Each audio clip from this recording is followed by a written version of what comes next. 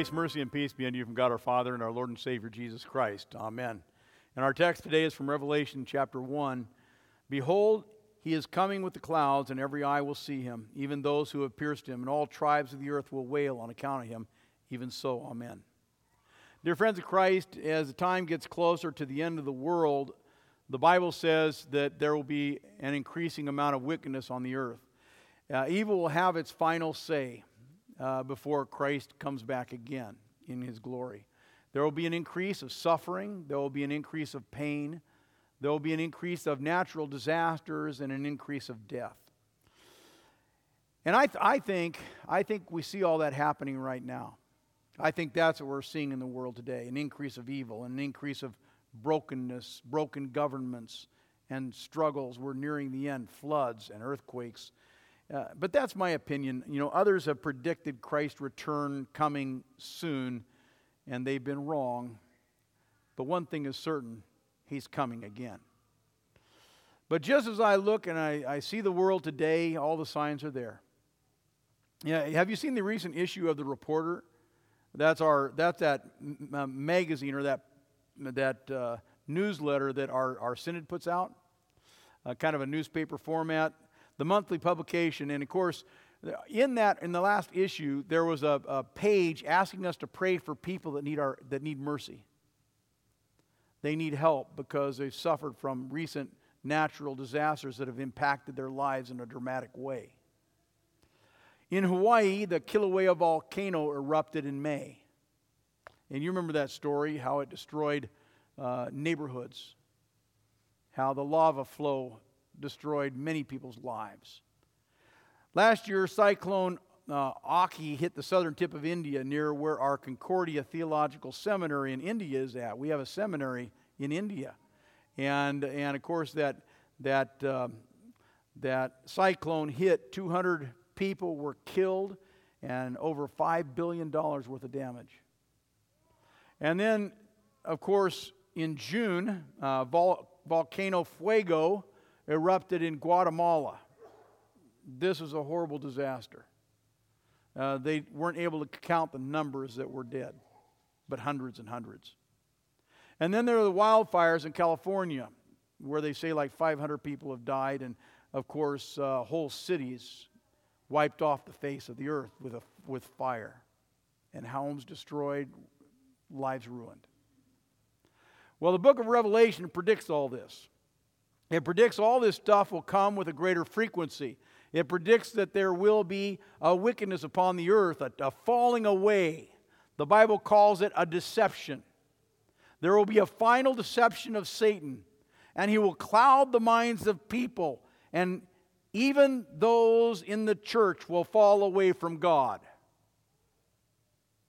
Sounds like that's what's happening to me.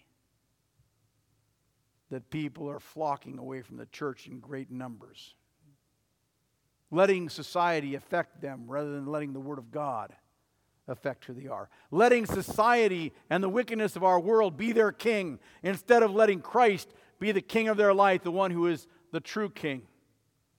And how are we supposed to deal with this world that's increasingly evil, society, governments that are unjust, a world that's evil and broken? How are we supposed to deal with all that in our age?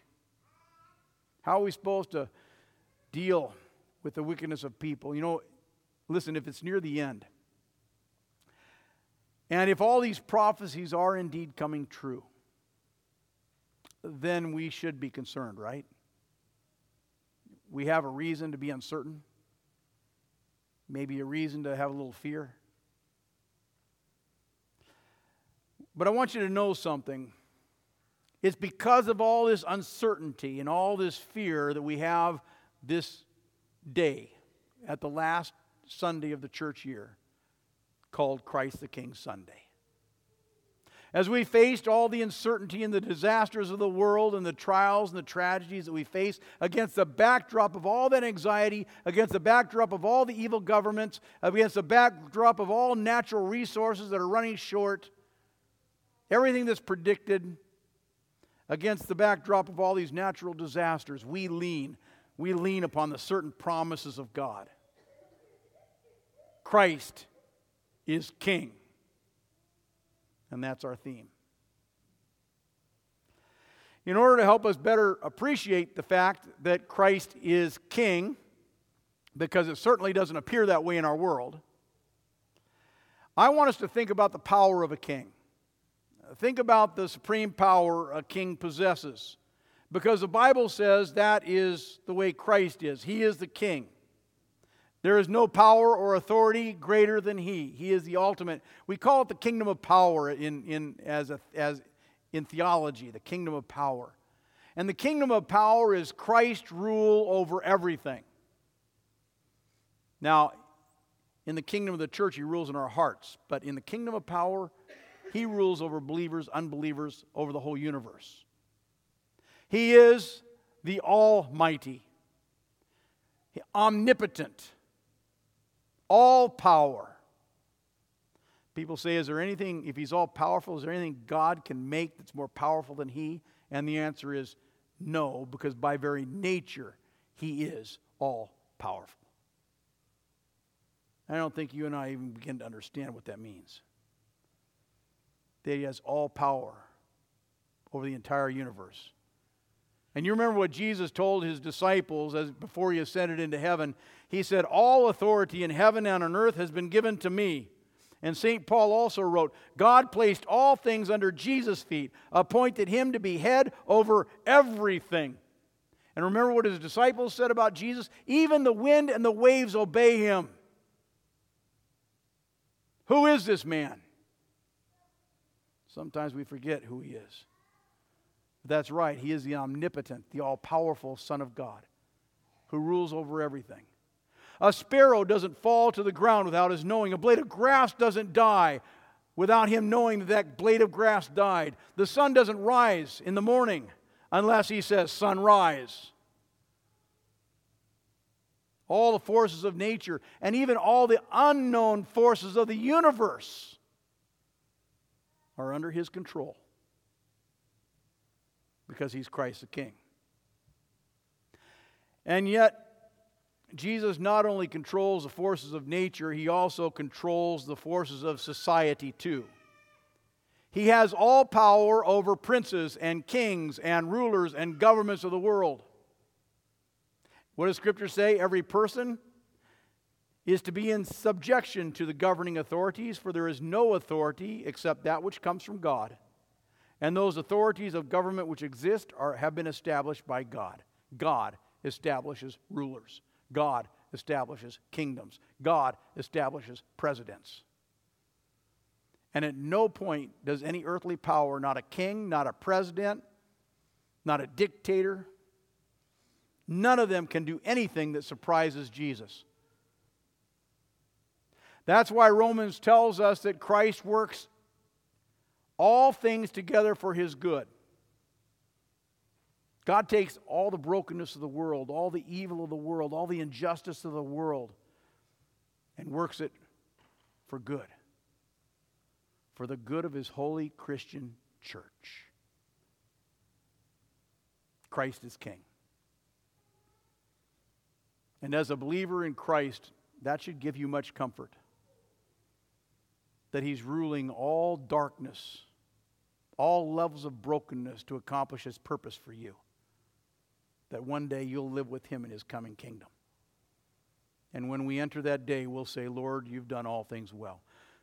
That should give you much comfort, because no matter how bad things are, no matter how evil things are getting, no matter how many disasters we face, Christ is King. And no disaster can change that. The fact never changes, and by His power, He uses every evil to accomplish His purpose. Everything, good or bad, will usher in His second kingdom. Everything, good or bad, will usher in His second coming. And there's no power in Washington. There is no stockpile of nuclear weapons. There is no army, no nation that can thwart His kingship and His kingdom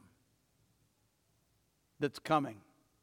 It's all under the flexing muscle of His strength, because Christ is King. But some might ask, well, if that's true, if Christ is king and he has everything under his power and control, then why do terrible things happen? If he is Christ the king, then why does evil exist? And why doesn't he prevent the evil and prevent the disaster? Why? Well, there are several answers to that question, but the first thing I want you to think about is, how do you know he hasn't prevented many disasters? How do you know he hasn't prevented many wars? How do you know he's not at work in your life? How do you know things couldn't be much, much, much, much, much, much worse?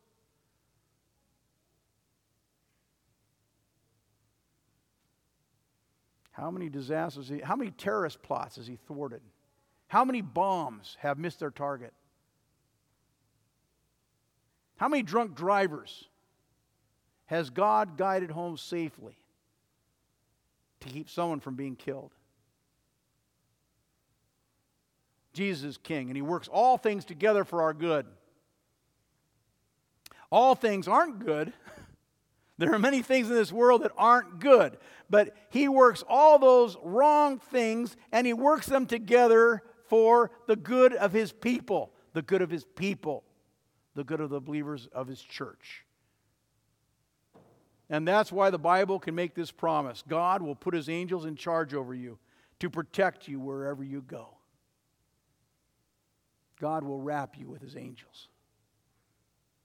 Scripture says it this way: all things work together for good for those who love him. God uses the terrible things to accomplish his purposes. St. Paul wrote, God placed all things under Jesus' feet and appointed him to be head over everything for the sake of the church. And that's the key. He's king for your sake. He's king for the sake of the church, the body that he loves, the people that he loves. He is king over a people, and that's you, and that's me, for your benefit and for mine.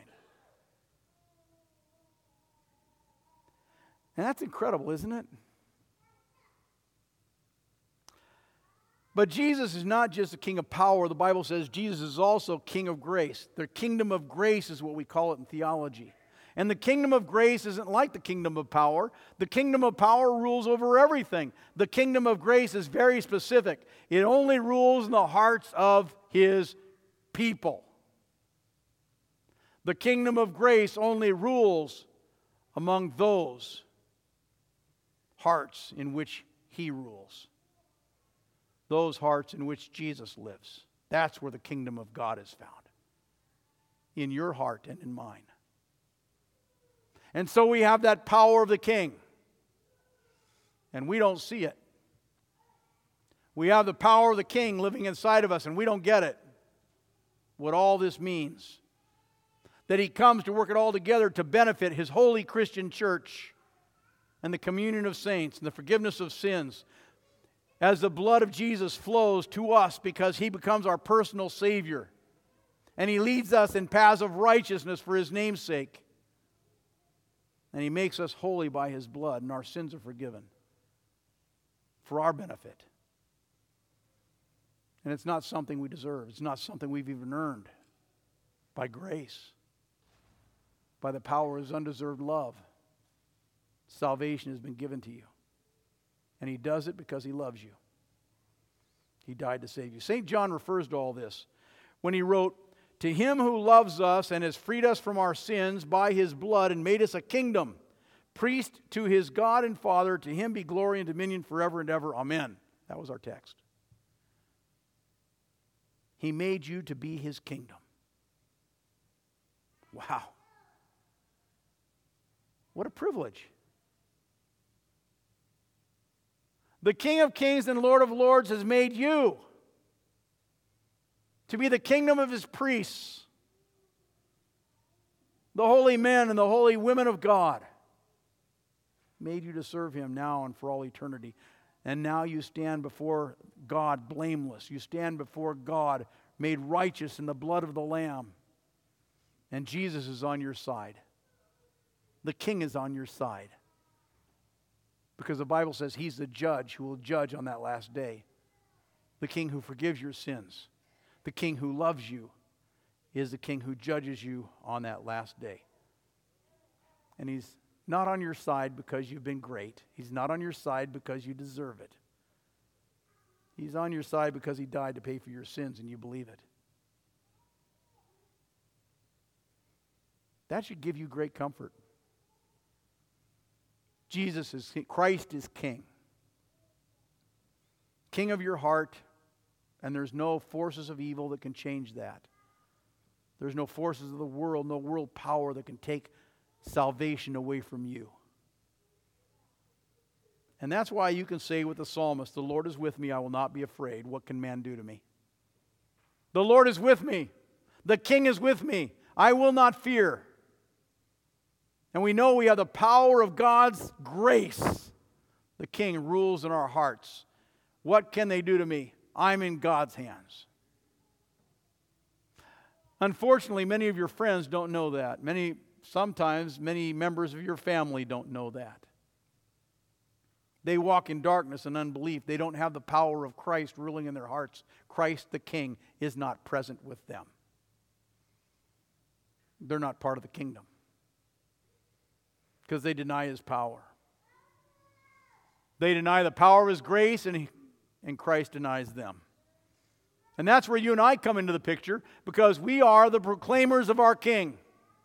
We are the heralds of the King of Kings and Lord of Lords. It's our job to let them know that Jesus loves them, that He forgives, that a kingdom is coming, and they don't want to miss it. Because right now they're refusing to believe that they need His forgiveness. They're refusing to believe or hear the good news. But who's going to tell them? You are. So we have the kingdom of God's power over all things. We have the kingdom of God's grace in the hearts of His believers. And then we have the kingdom of God's glory. Now, what's the kingdom of God's glory? It's simply this. It's when He comes again and establishes His kingdom and puts the head back on the universe. The Bible says the universe is without its head. The universe lost its head when we fell into sin. What would your body be like if you lost your head? How would you reason? How would you think? Would you know who you are? Would you know where you're going? Have you ever seen a chicken with its head cut off?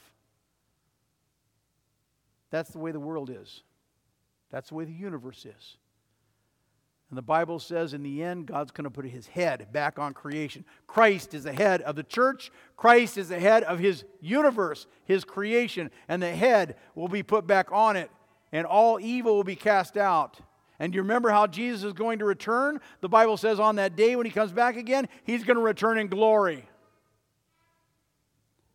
We will see the Son of Man coming on the clouds of heaven with power and great glory, it says. He's coming again with His angels, with all His saints, to judge the living and the dead and to take us. He's coming back to take His children to live with Him in the glories of heaven forever and ever. My friends, this should bring you great comfort.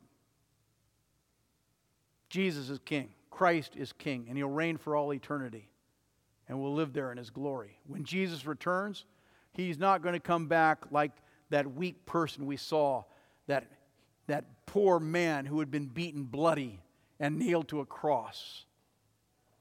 No, He's not going to come weak. The Bible says his hair is on fire. His eyes are blazing. He is the true God-man. And every tongue will confess, and every knee will bow before the King of Kings, even those who refuse to believe that He was king while they lived on this earth. And He'll rule in power and glory for you and for me. Not for all the unbelievers. They'll be cast out. They won't be part of His eternal kingdom. And that's why the Bible says all the saints, all the angels, all the heavenly beings will sit around the throne of God, and they'll cry out in a loud voice, "Praise and glory and wisdom and thanks and honor and power and strength be to our God forever and ever. Amen. Christ is King." And of course, I want you to know that the glory that belongs to Jesus is going to one day surround you. That's going to be spectacular. The glory of Jesus the King will one day completely envelop you. It's beautiful, and again, that should bring you great comfort. And that's why Jesus said, "Do not be afraid, little flock, for your Father has been pleased to give you the kingdom." Jesus is King. Amen. And now may the peace of God that passes all understanding keep your hearts and your minds in Christ Jesus unto life everlasting. Amen.